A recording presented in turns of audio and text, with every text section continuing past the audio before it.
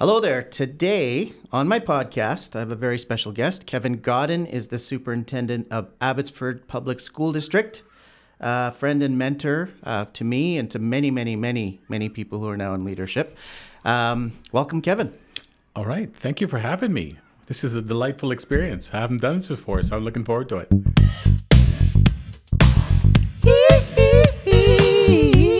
Yeah. You are a Jamaican-born Canadian. Yes.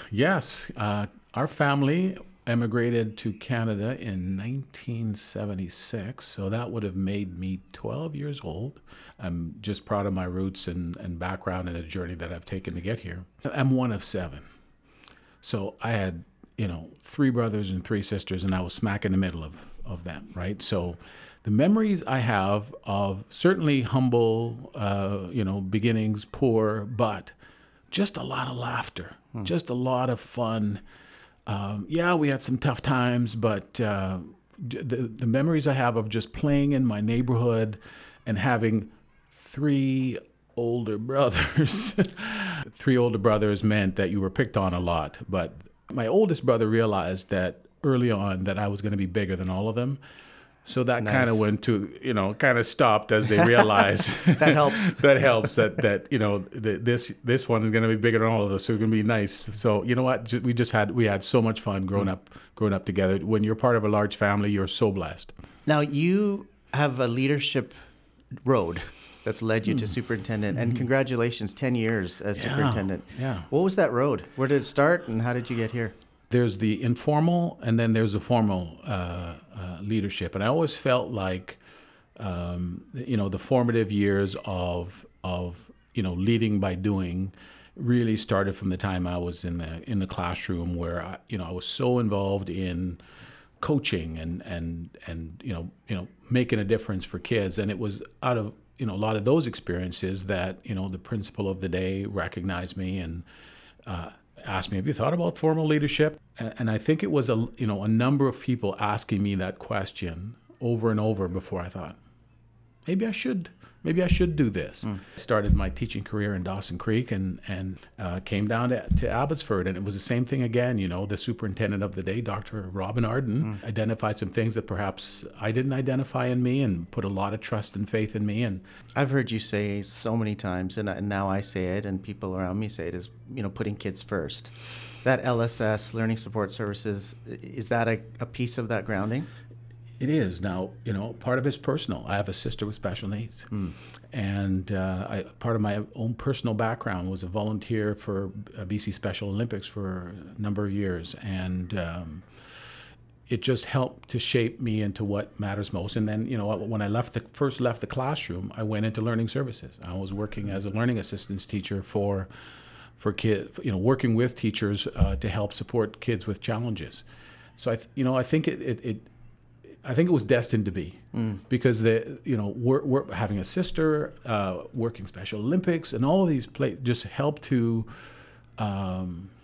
point out to me the important work that needed to be done for kids with those learning differences, for whom the education system, let's face it, can be very challenging sometimes, and they need allies in the system. And I felt it was my calling to do that, and so I stepped gladly into those roles, knowing how difficult it would be, but also how rewarding. Right. When I started as a teacher compared to today, I would say there was more of a box that we tried to fit everyone into. And today there's an awareness that we don't want to be a box. Is that fit? Yeah. The term that's used now is neurodiversity. Neurodiversity, if you think about it, right? We're all wired differently. We all come with different gifts. We come in different packages. And I think part of the challenge for us is to find the unique gifts that these children have and to play to them.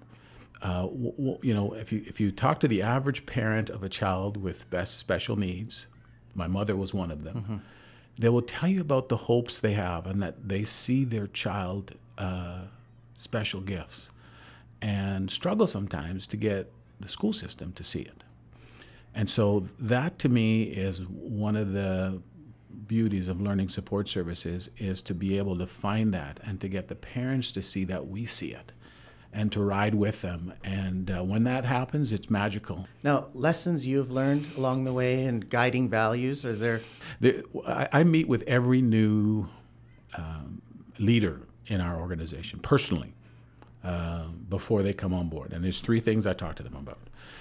And of course, the first one is putting kids first. And the way I put it to them is the way my old superintendent put it to me, because it just resounded with me. It was this: are you prepared to be unliked in the service of children? Are you prepared to be unliked in the service of children? Which means that you're going to dial out everything else to make sure the needs of the child come first. That's why we're all here.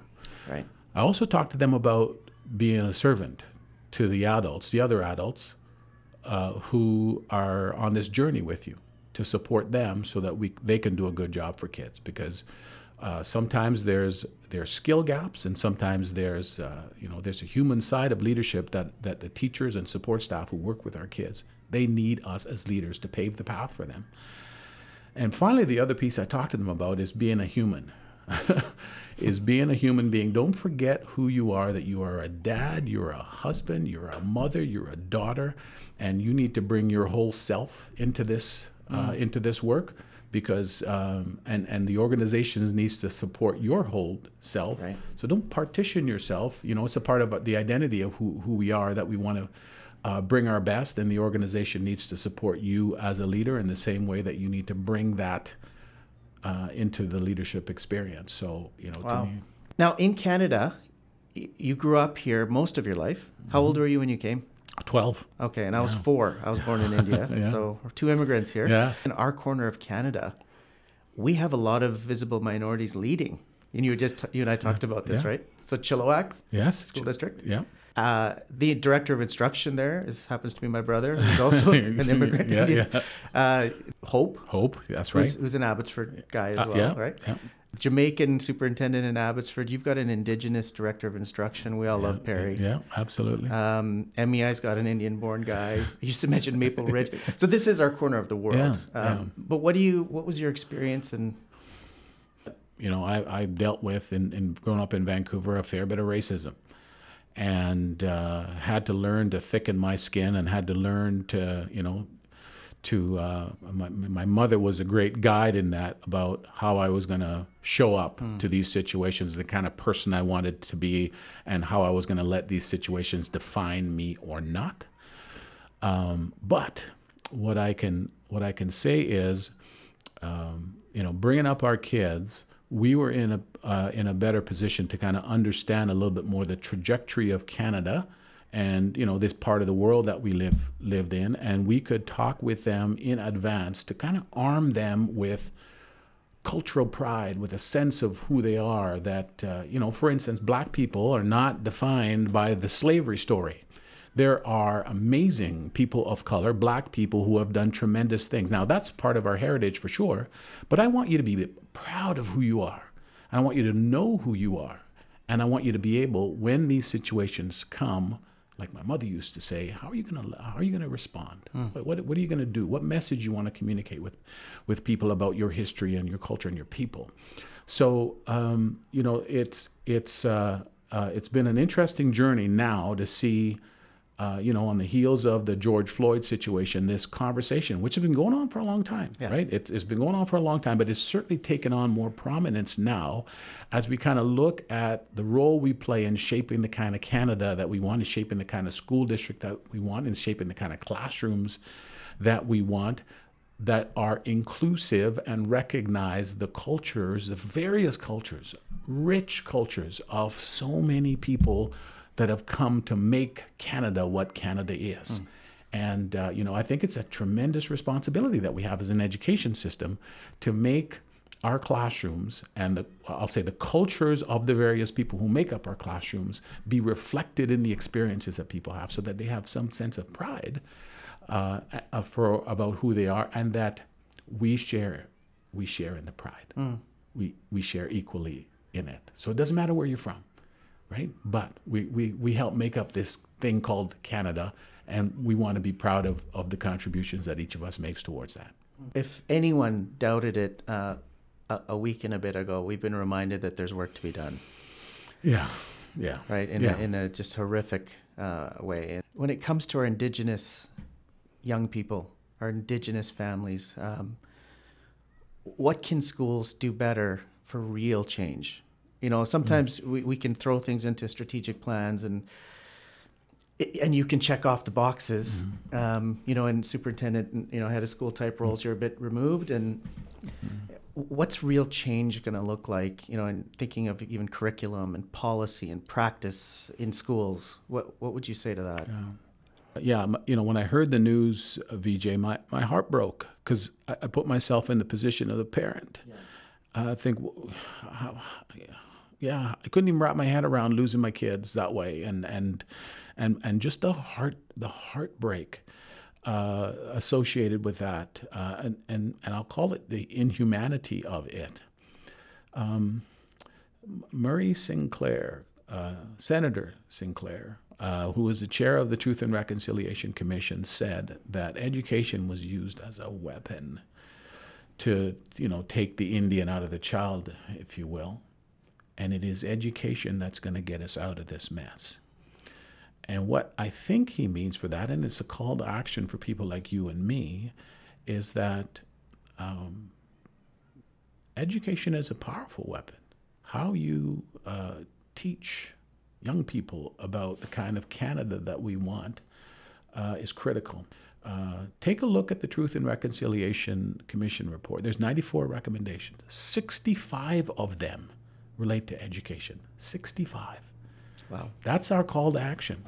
And so, all the way from teachers, leaders, people like you and me, doing our work, taking responsibility to build the knowledge and understanding of the truth of what has transpired, as painful as it is, and to do some of our own identity work, asking ourselves who we are and what's our role in contributing to a better Canada, to what I think is the most important thing that we can do, right? I mean, we know the most important thing that we can do in the life of a child is the interactions they have with the teacher, the adult they have in front of them.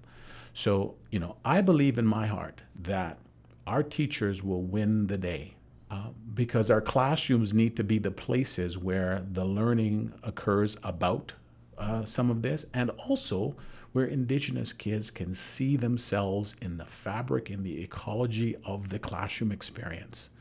The indigenization of the curriculum is an invitation to create space for our Indigenous kids, but not only for them, for us, for all of us, because that's what Canada is. But I also want to know that there's space for the kid from India, and there's space in the curriculum for the kid from Jamaica. And I think that is the most important thing that we can do as a system, is to create the conditions for that classroom, for that kid to walk in, to run to the classroom, and to leave with a smile on his or her face to say, man, I learned so much today. I feel so much better about who I am. I've got a bright future. That role of the teacher, I'm as you're talking, I'm reminded of Jack Smith. Do you remember Mr. Yes, Smith? He was my grade 7 principal and teacher. Yes. He was so affirming of us. And to this point, when I got that job as vice principal at Robert Bateman, I got a note from Jack Smith, who was on the island. Yeah. And a bunch of people had sent notes, but I've kept that one. Yeah. Yeah. We know, teaching is complex, right? So just think about creating space for all of these kids. That's not easy. I recall somebody asking one of our elders about, I don't want to do a disservice to the Indigenous history and culture. I don't know that much about Stalo territory, and so I don't want to mess it up. And the response was, the curriculum has stuff about the ancient Egyptians in it. And it also has stuff about space. Last time I checked, I don't think there's too many ancient Egyptians here, and I know none of you are astronauts, but you still go ahead and teach it. Do it with a good heart. Do it with a good heart. That's a part of the learning experience for the adults as well. You might make some mistakes, but you'll learn over time. Do it with a good heart. Kevin, I want to thank you, but not just for this chat, but just for the leadership you've provided to so many of us, and you continue to do it. Just so much respect for you, and wish you the very best. Oh, well, thank you so much. I appreciate you having me. I love talking about the work that we do together, and Yeah. it's been a treat to watch you grow over the years and see the amazing work that you're doing here. So I want to extend the same congratulations to you, my friend.